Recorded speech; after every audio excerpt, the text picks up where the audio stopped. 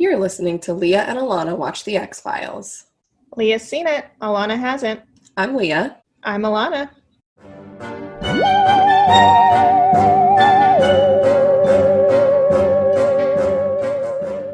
Should we start with some opening chit chat? Should we just repeat what we said over the last 40 minutes? Yeah. We're like, you guys remember Kofifi? I'm sure they do. Everybody remembers it. I did think that I should probably give an update to everybody because we've been talking a lot about how, if we started talking about ghosts and thinking about ghosts, would those things manifest in our life? Are we opening ourselves to them? Yes. And I just want to say that I now believe that maybe there's a ghost in my apartment. Please say more. Okay, well, they're small things that people are going to think I'm crazy when I say. But a couple weeks ago, I was home alone and I came out to the kitchen at night after having not been in the kitchen for a while. And even when I was in the kitchen, I hadn't really done anything when I was in there last.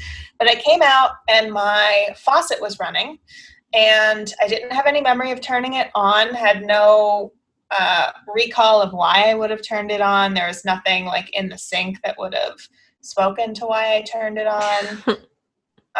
So it was a mystery as to why it was on and apparently running for hours, maybe. Who knows how long it was running for. Yeah. So that was weird. And then the other night, about a week ago, I have a mirror in my bathroom, and above the mirror is kind of lights as if the mirror was a vanity. They're kind of at eye level. They're not in the ceiling. They're on the wall. And there's a whole row of them. And nobody was in the bathroom. The light was not on in the bathroom. There was no light on in the bathroom. And my roommate and I heard something break, and we were like, whoa, what's that? And we looked around, and in the bathroom, one of the light bulbs had exploded. Just a light bulb that was not on, just exploded. Just an explosion. I think that that's 100% a ghost. I don't know if I'm supposed to play the skeptic here, but we don't really work that way. Because that, to me, I think if it was just the faucet, I'd be like, that's weird. But I don't know, maybe you did forget, or maybe your faucet's leaking. I don't know. You could come up with something. But the light bulb on top of the faucet, I think honestly, if you told me the light bulb alone, I'd still believe it. But the faucet just really adds to it for me personally. I'm saying this this is a story you made up, but I'm this is really believable. So next time you do it, I would add in just one more element, because I think that if you have three, it really drives the point home. I do actually have a third, which is not something that I witnessed and kind of forgot about, but I was staying in a cabin and my roommate was watching my dog, and while I was there, she had texted me during that week and been like, I think that there's a ghost in the apartment, because Ripley, who is my dog, was just staring at an empty hallway and barking, and Ripley never does that. And my roommate couldn't hear anything. There wasn't any noises. There wasn't anybody walking around the building. There was no reason for Ripley to be barking. And my roommate was like, I think there's maybe a ghost. And that was the first thing to happen. And then, weeks later, the faucet and the light bulb exploded. Mm-hmm. I mean, pets always know before we do. They somehow have the ability. And she was trying to warn you guys. Yeah, well, I think great job adding a third element. I definitely believe it now. Perfect. I learned a ritual for spirit communication that I haven't done yet, mostly because I'm too scared to do it, because you're supposed to do it between midnight and 3 a.m. And it just, normally I'm too tired at that time, and I'm well, I if I do it, it's going to take a while. But then also, if I'm scared afterwards, I'm not going to be able to go to sleep. Yeah. That's in. But why is it that timeline? That's just supposed to be like the most like opportune time to really like connect. I think probably because it's dark, it's quiet, like you're alone, you know, Sure. all those things. I want you to make sure to keep us updated. Mostly me, but yeah, I guess it would be cool if we continued to let the listeners know as well. Yeah. I'll let y'all know if anything else happens. I've had no ghosts in my home or anywhere in my vicinity. So that's a real freaking bummer. Well, as we know, you are pretty diligent about turning all your lights on anytime you're anywhere. So maybe that's why. Maybe you need to embrace the darkness a bit more. I mean, I've gotten a little better. Like, I'll come from my room and I won't turn the hallway light on and I'll just do the bathroom light, you know? So, like, all right. It's step by, but I'm not going to pee in the dark because it is so dark. It's so dark. I believe you. I believe that it's dark dark for peeing. I don't want to do it in the dark. Unless I am on some sort of outdoor camping adventure, I would like a light while I'm peeing. I think that's okay. I think that's fair. Thank you. I really appreciate that. Hey, speaking of darkness, this episode that we're talking about today is called Darkness Falls. Boom! Alana kills it with the transitions. She can really tie everything together. Nailing the segues. So good. So good. Yeah, episode 20. First of all, congratulations to you and to me. This is the 20th time we have sat down in separate states and talked about a show from the 90s. This feels like it should be more momentous because our 10th episode was a big deal. Mm-hmm. But it also feels like, and I guess it's kind of the same as, you know, like as you age, time starts to pass more quickly. I feel like the first 10 episodes, I don't know if it went slowly, but it seemed to take up more time than these second set of 10 episodes have taken. Well, we're in our groove now, you know. True. We've got a routine down. We're killing it. So I'm not good at segues, but but there are a lot of men. In the beginning, it's just a bunch of men fighting, and I think that it's a very aggressive way to start an episode, and I just want to start by saying that. Yeah, I took note of basically the same thing. I said that this episode starts with a bunch of men, which Mulder refers to as rugged, manly men in full bloom of their manhood, which is pretty great of him. And I just want to like jump in here immediately and say, and then he like asks Scully to like pick out her boyfriend from this group or like something along those lines. He's very sassy in the start of this episode. He is, and it feels like he is kind of what's the word I'm looking for? Railing against maybe typical masculinity. Yeah. He is, but like I'm not really sure why. Like, does he feel like he's not seen as a manly man because he's spooky?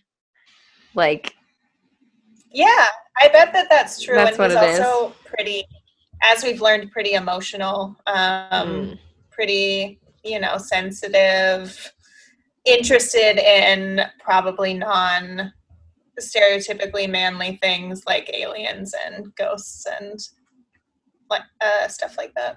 I mean, what is manlier than a ghost? It's a good question. Come on. But I also just like took note of this first scene, which is a group of 30, I guess, lumberjacks lost in the woods, and they're arguing about how they're going to get out of the woods. And it seems like their conclusion that they come to is that they should all just run as fast as they can in any direction. Yeah, it didn't really. It doesn't really give a good sense of, men's decision-making skills. Yeah, I was so confused by the fact that, like, if they're trying to get out of the woods, like, they got themselves there, and you would think that they know at least the general direction of where they came from, like, why they all, like, scattered in different directions and just started running. I'm like, some of you are going deeper into the woods, guaranteed. Like, you are in the middle of the forest, and you're gonna get even further, and you're gonna be pretty upset by your decisions. It also seems like they're lost when we later learn that they have like a camp. They have like cabins and stuff that they were staying in. I don't understand why in the opening scene they seem so confused as to where they are.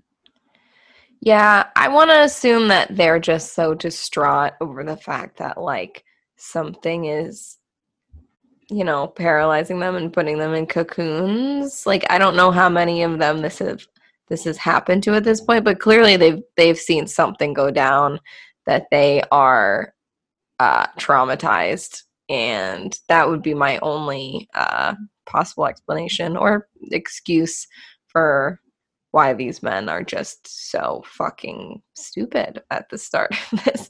I mean, they all kind of died, so I guess maybe I shouldn't call them that, but, I calls them like I sees them. Yeah, I think they died for a reason, and it was because they were stupid. Yeah. Also, I guess they didn't know what was happening. Like, the bugs were killing them. Like, would not have been my first guess if I was out in the woods. Because these bugs aren't, they're very small bugs. They just, like, swarm and overtake people. But they're very tiny, so I wouldn't expect tiny bugs to kill me either. But they can, so don't forget to fear bugs of all sizes. Oh, I do.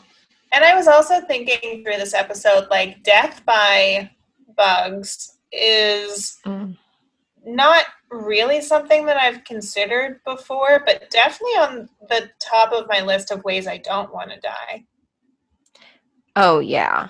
I'd be dead, so I guess I couldn't be pissed, but I'd be pissed. I'd be pissed from beyond the grave. I'm pissed just thinking about the possibility. Also, if that happened to you, I'd be pissed. Thank you. I would also be angry if it happened to you. Because it's like, not only are you dying, and I'm sure that it's painful, but also the whole time you have to be like, this is so gross. Why is this happening to me? It's so gross. This is gross. And it's got to just feel like kind of pathetic. Yeah. Just you're like, really? Bugs are taking me down right now? I kind of feel like I don't usually think bugs are going to kill me, but, like, typically when you see certain bugs in your home, you kill them. And, like, I know you're not killing them because you think they're going to kill you, but it's like a pretty extreme reaction that we take for something that we actually don't feel threatened by. Yeah, I would argue that I do feel threatened by a lot of bugs. But I guess, like, rationally, to your point, I know that they're not going to kill me, but when I see them, I feel very afraid of them. Yeah, that's fair. So I will say that this episode made me think of a encounter that we had this summer. I think encounter is probably the best word for this occurrence. We went to a park, and we were having like a lovely day in the park, and all of a sudden, out of the corner of my eye, I thought that, like, I wish I could explain what I thought, because rationally, when I say it, it doesn't make sense, but I thought that there was, like, kind of like a little twig kind of hanging, but, like, we were on the grass, like, sitting or laying down, and the tree was was quite high above us, and there's no way for a twig to be down there, but it looked like a little twig, and I thought, that's weird. And then I like kept seeing it and kind of like turned to look at it, and there was some creature that, I mean, it was the smallest thing you could ever see. I think it was probably like a centimeter, maybe 2 centimeters long, and had no width. I don't know, a millimeter. What is the smallest measurement? And I was like, that's alive, that is moving. Like, that is a bug, a creature that is something. And it was like, picture the tiniest, skinniest worm, but a worm that looks like a twig, but smaller than a twig.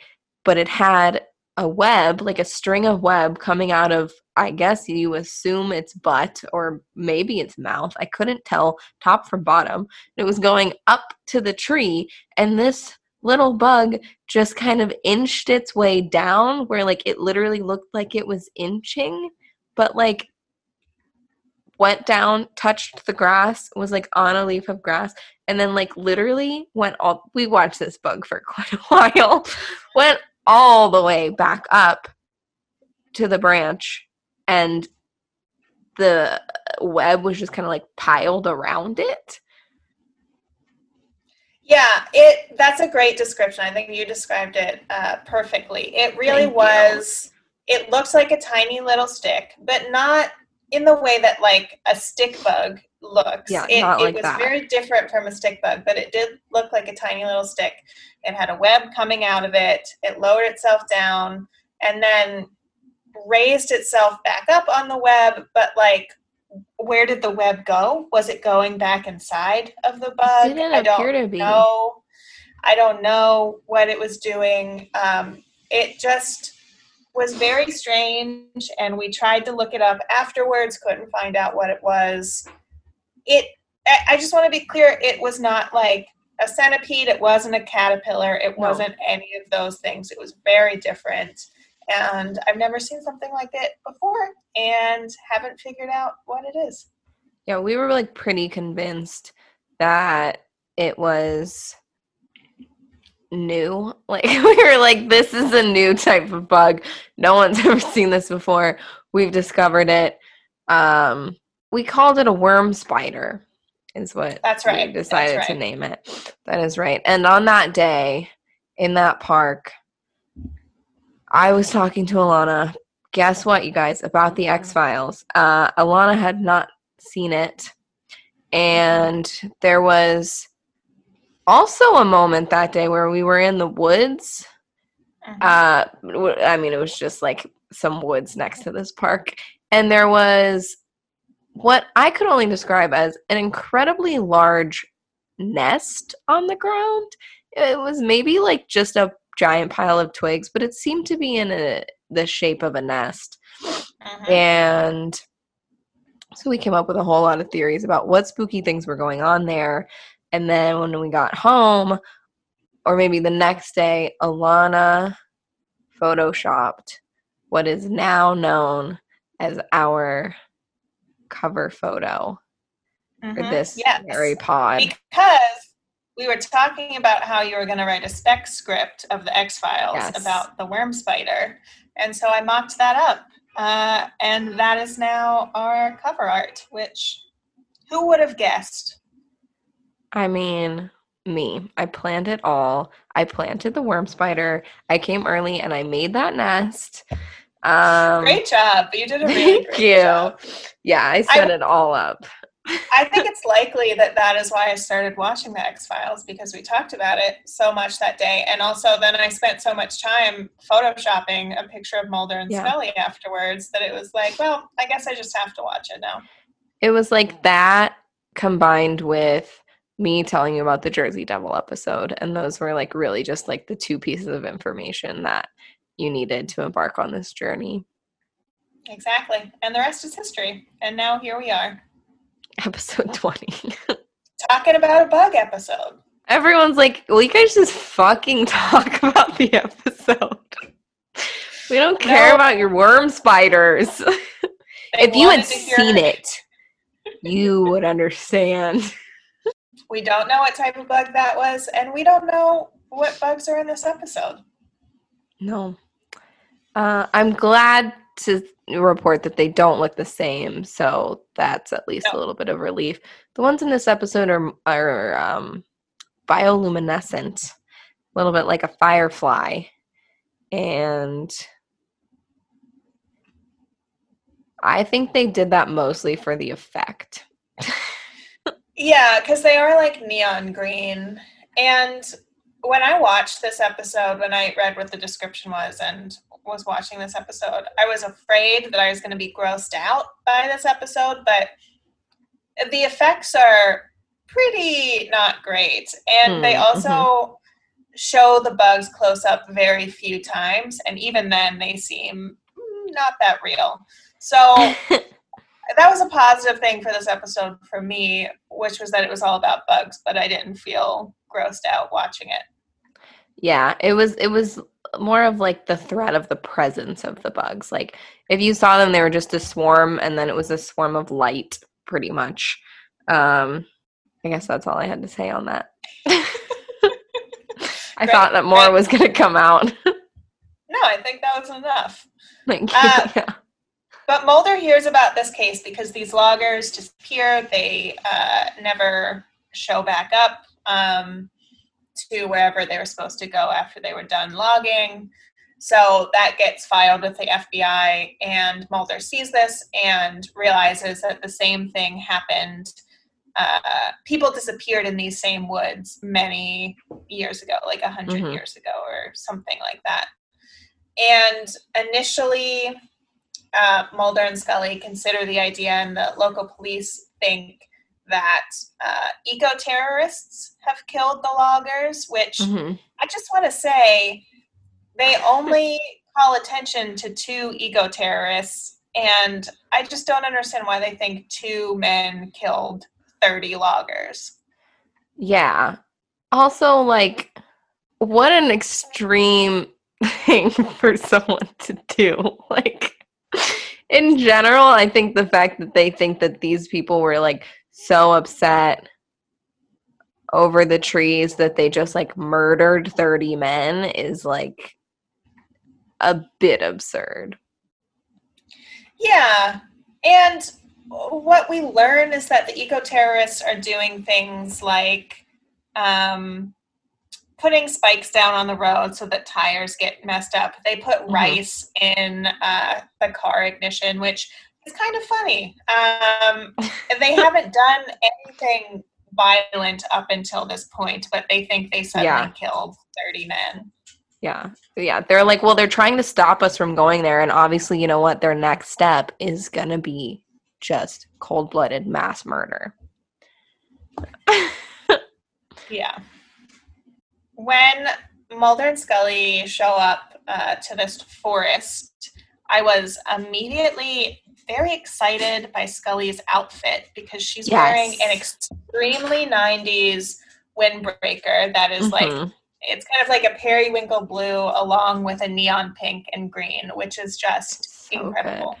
It's so, I like want it. Like if I can find, I think I would probably find that at a thrift store. I bet you anything. But it is an incredible jacket. I was like, Scully. I would definitely wear that. I wish that I guess I do have a neon pink windbreaker, but hers is like multiple colors. That's just, it's so perfect. Yeah, and it had like that classic kind of like 90s like waist cinching, but like really low. It's like not the actual waist. It's more like a hip cinch. I mean, just flawless. Perfect. Costume designers, I hope they won an Emmy for this episode. Me too, because I was also going to say, and maybe you also took note of this, because on a previous episode, you noted how Scully's wardrobe made her look a bit like a lesbian. I think that maybe happens again in this episode. For a long time, she's wearing a big denim shirt with a vest over it, which is just great style. Yeah, like I don't know if it's like casual Scully or like casual Scully when she's in the cold, because they appear to be in a cold environment here. They're in Washington State, I believe. And then in the previous episode, it was like they were in Alaska, and it's just like, I don't know. Suddenly, Scully's in a different environment, and she's like, I think I'm gay here. Well, not to leave him out, but I did also note that I really liked Mulder's mock turtleneck that he wears most of the episode. Mm-hmm. I don't know. I don't even, it's, you know, very subtle, but it's very nice. Sure. Yeah. I didn't write many notes about Mulder's fashion in this one. I guess I was distracted by Lesbian Scully, which, I mean, who wasn't? Sure. Much more noteworthy, because Mulder also wears the same outfit, I think, for the entire episode. Yeah. I think, like, the most important note I have on Mulder from this episode is when, so they go to Washington State and meet up with, like, the local law enforcement and a park ranger and try to get up to the site where these loggers would have stayed, get to their cabin after they, like, hiked because they drove over a spike, obviously. But prior to them doing that, they were like, it's a 4-hour drive. And I was like, how far did they get before they hit a spike that they just decided to walk? I would hope it was relatively close. But they get to the cabin, and Mulder just, like, I think instantly finds, like, a bag of weed. Did you pick up on this? Did you notice this? I don't remember this, so maybe I was, like, not looking at the screen when this happened. Yeah, he, like, finds, like, they don't show, like, a much of a close-up, but, like, one can assume because he finds, like, a little bag, like a Ziploc, and seems, like, pretty excited about it.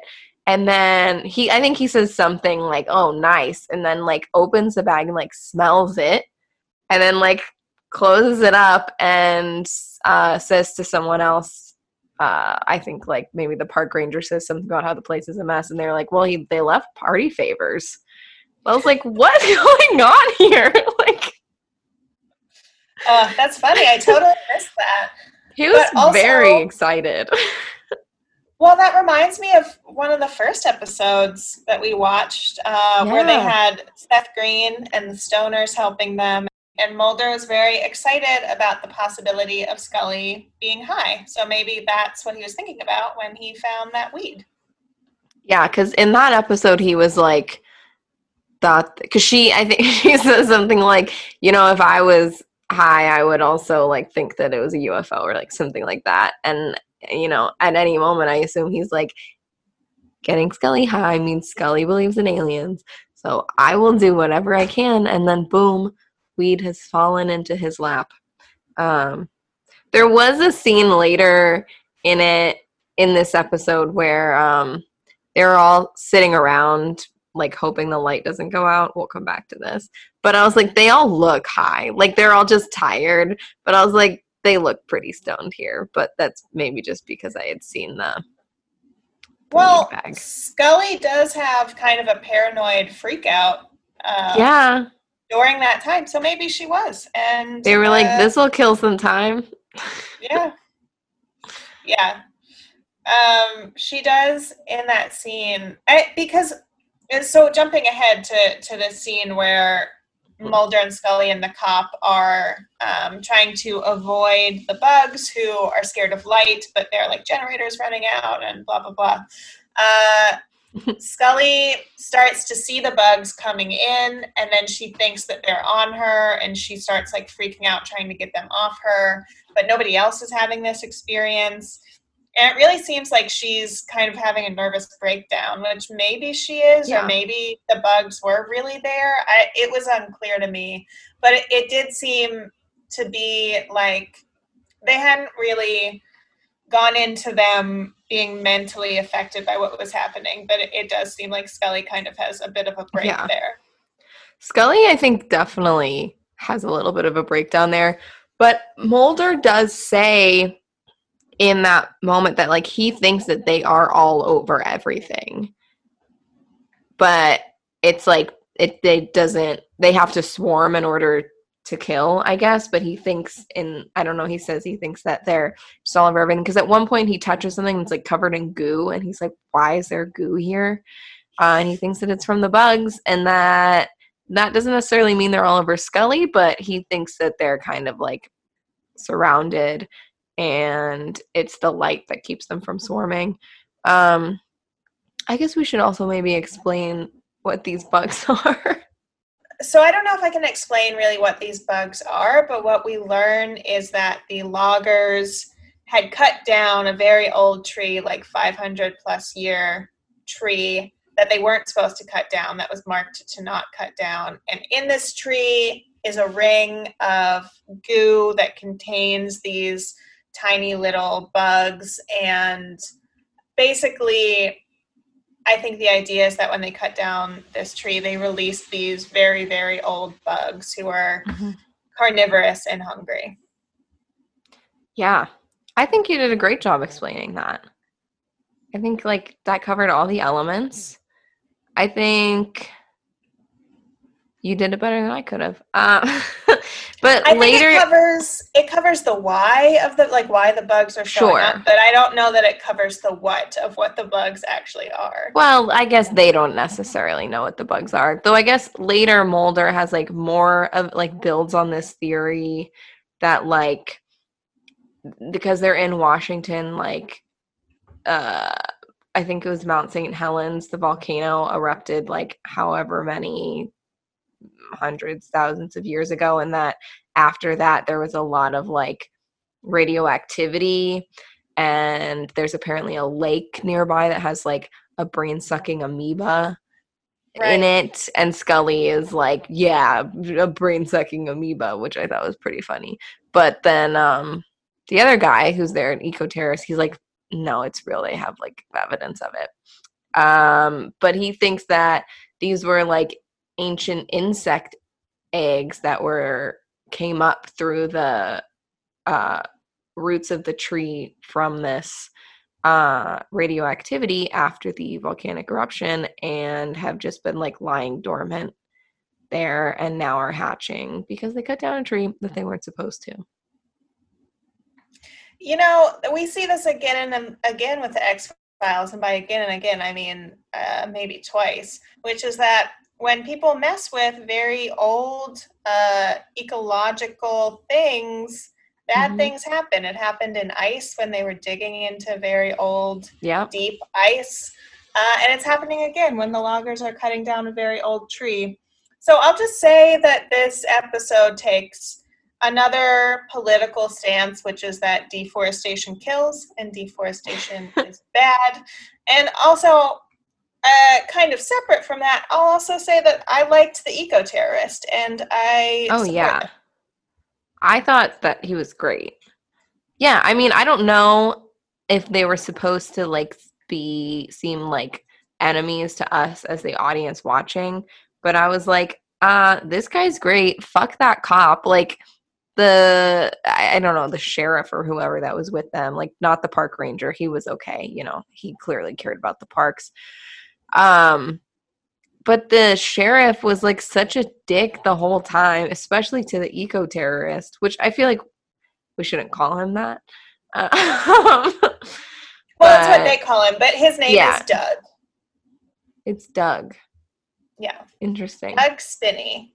And about the sheriff, who I guess I wasn't sure if that was a sheriff because he kept referring to the loggers as his men, so I thought he was like in charge. You're right. Of the logging. I think he said he's like head of safety and protection for that company. He was not the sheriff. There was no sheriff there. Right. There's a park ranger and like the head of this company. It seems like a weird group to accompany the FBI, but yeah. But there is a scene where, like, this head of the logging company is very resistant to the idea that, like, something in nature is killing people, and he really thinks it's the Ecoterrorists. And Doug Spinney is trying to explain to him that these bugs are scared of light, and if he goes out in the dark, he'll get killed. And he starts yelling, like, oh, so if I walk outside right now, what, a bug's going to eat me? And then he Mhm. walks outside, and I feel like they just missed a perfect opportunity to have him die immediately. Because if he would have said, like, what am I going to die? And then immediately Yeah. died, that would have been so funny. I fully agree with you. I think maybe they were trying to take the not humorous route. But I think that was a mistake in this case. Yeah, he dies later in the car. And I was kind of mad about that because the bugs swarm the car and he has the car turned on, but he doesn't turn on the headlights or the interior lights. And I just Mhm. feel like had he done that, he maybe could have survived if they're scared of light. Yeah, so I thought the same thing, but then at the end of the episode, or towards the end, when Mulder and Scully and the park ranger and Spinny comes back and they're driving away and he runs over one of his own spikes, quite an incident there, and goes outside with like the headlights on to like see if it's like repairable, and then they come and swarm him, and I was like, well, he's standing in the headlight light, like what is the truth here? What is the truth? It doesn't make any sense. I was also mad about that because it's like Doug Spinney, who I thought was pretty cool, got the ironic death that the head of security for the logging company should have gotten. Like, he runs Yeah. over his own spike and then he dies going out to check on it. And I didn't want him to die like that. I think it's not right. No, I don't think he should have died at all. Agreed. Personally, I think that that's very upsetting. Because he saves Mulder and Scully and this park ranger. And to talk about that a bit, like this whole time, Mulder seems kind of on his side. He doesn't think that he never thinks that Doug is the murderer. The head of security is saying Doug should be arrested, and Mulder's like, no. But then Doug Spinney, I think he tries to steal their car, the last car that they have, and take the last amount of gas that they have to go save his friends. I don't know if I should call them eco-terrorists, but that's what we're told Yes. that they are, to go save them because they were surviving on a generator that was about to run out of gas. And Mulder initially pulls a gun on him, but ends up letting him go. And then the park ranger and Scully are very angry at him because they're like, he's not going to come back for us. You just killed us. But Mulder has faith in him. Mulder believes in him. And I think it's really sweet that he let Doug Spinney go. I agree with you. And I mean, I don't think at any point I felt like Doug Spinney was guilty of anything but trying to save the trees. So I was like, yeah, of course he's going to let him go. Like, of all the people here, I think he's probably one of the more trustworthy ones. I get, kind of why Scully and this guy were upset, just because Mulder didn't realize that, like, their generator was also almost out of gas and that there was no other gas, and he made a decision for the group without the group, as Scully puts it. But I mean, I think that he still made the right choice, and he was right. He was going to come back and save them, and he did, and gave his own life doing it. So True. Yeah, he didn't intend to give his own life. It just happened. He did not. Unfortunately. But Scully is very mad at Mulder at like part of this episode, but she just in general, as we were saying, seems like extremely stressed, like more stressed than we normally see her. There's a part where they were waiting for the generator to die. They're just kind of sitting there, and this is after Scully has had her breakdown about bugs being over her.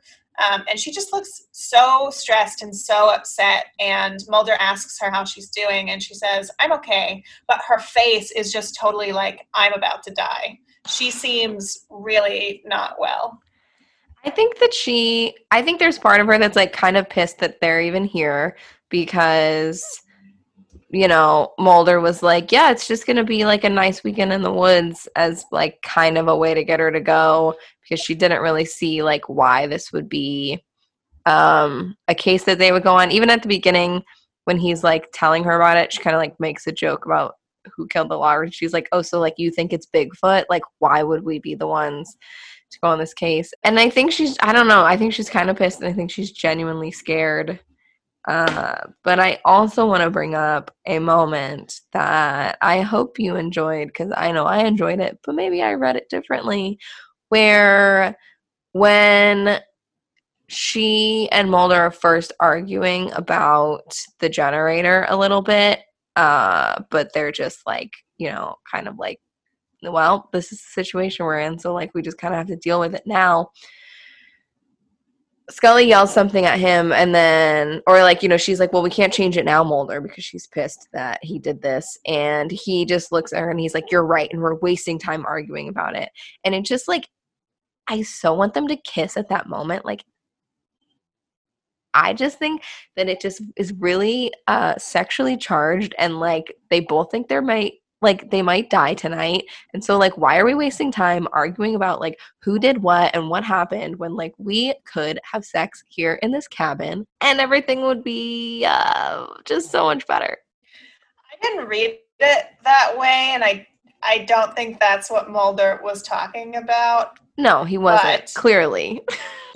But I think that your version of things would be much better. And I did in that scene think that, I mean, I just like noticed like Mulder was touching Scully a lot, would like touch her shoulder, touch her arm, try to like comfort her as he was talking to her.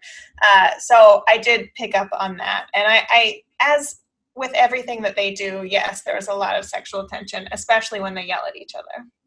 Yeah, it's like, it's very charged. But yeah, and you're right, he's constantly comforting her. And I think it's the same thing you referenced where like after the freak out, when they're just like sitting and talking, like they are sitting like shoulder to shoulder, like shoulders overlapping so close to each other. And then the park ranger is like across the room. Yeah, I didn't even know where the park ranger was. I was like, oh, they're just alone? Like they decided to like, go hang out alone? Yeah, they needed just some time to themselves. But speaking about Scully being upset, this brings me back to something at the very beginning of the episode that I don't want to overlook, which is that as soon as they get to the woods and the cabin, they start walking around and they see a cocoon up in a tree, and they're like, what is that?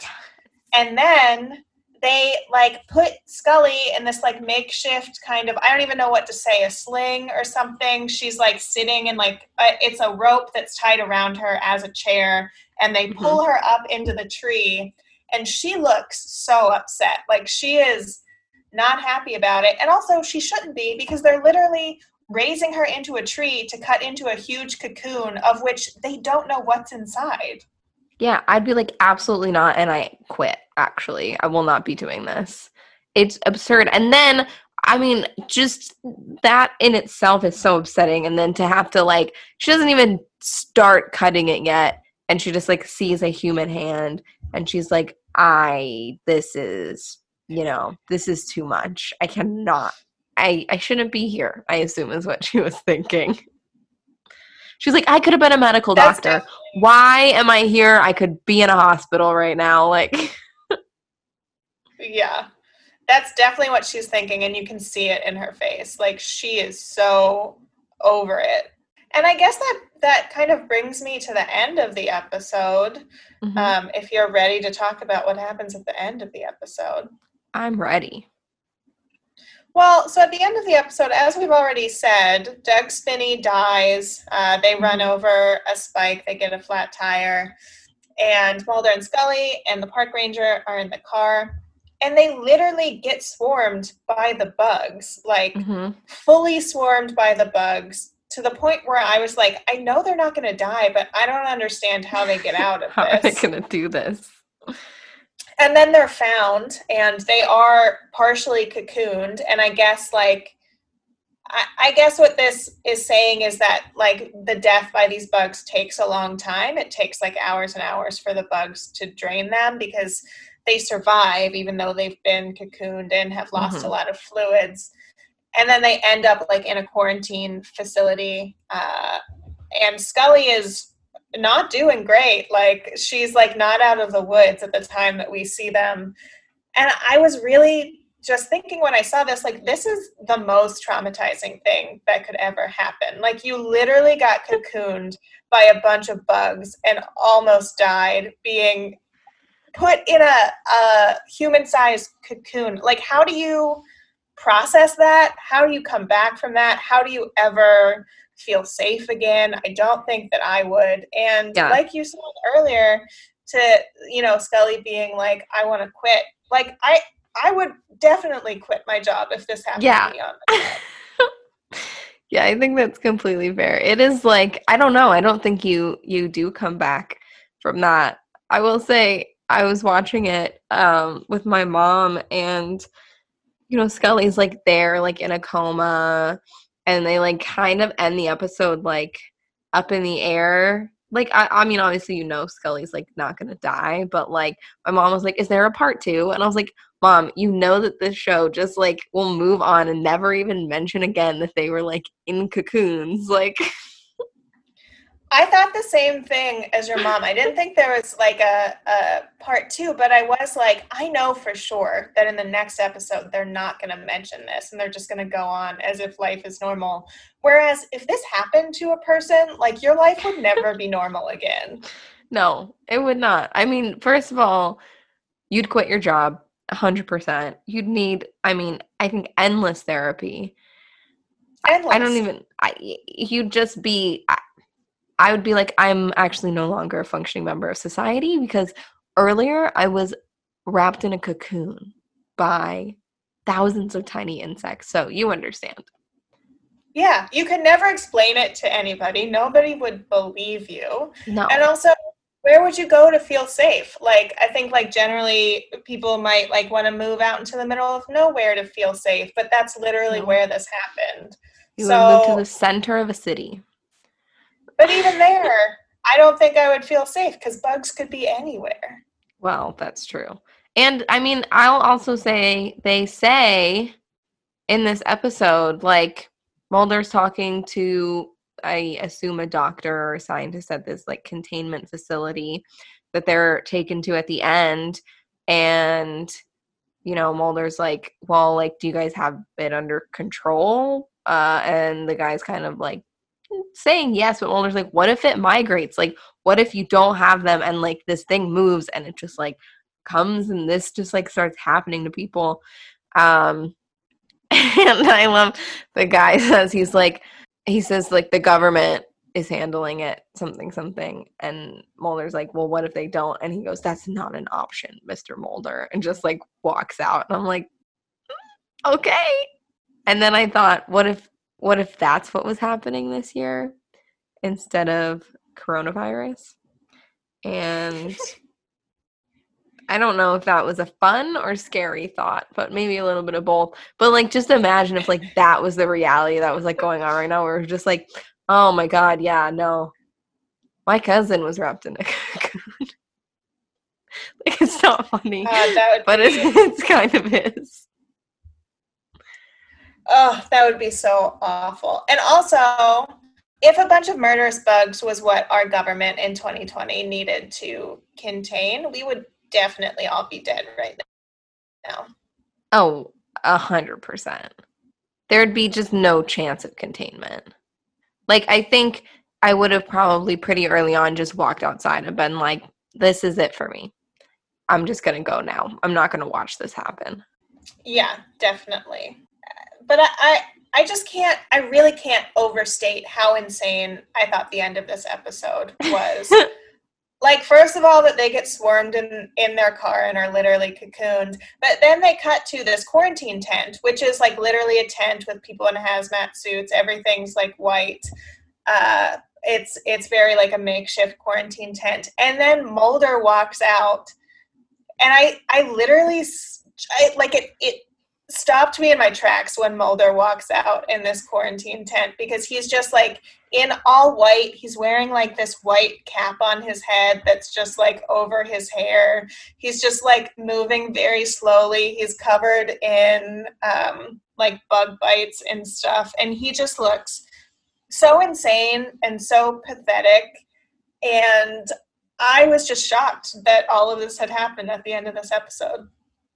Yeah, it seems like the physical effects of this event would like probably be an issue for years to come. Like you don't get cocooned and then are just like walk around fine after a little while. Like I feel like there's got to be some lingering, health side effects going on here.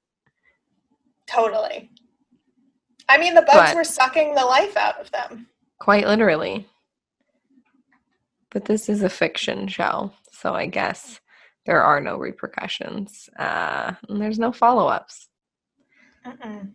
Except, I don't know if you saw the name of the next episode. I did. But it appears we might be having a follow-up from like 20 episodes ago. Our fave guy, Tooms, episode 21. Tooms appears to be back.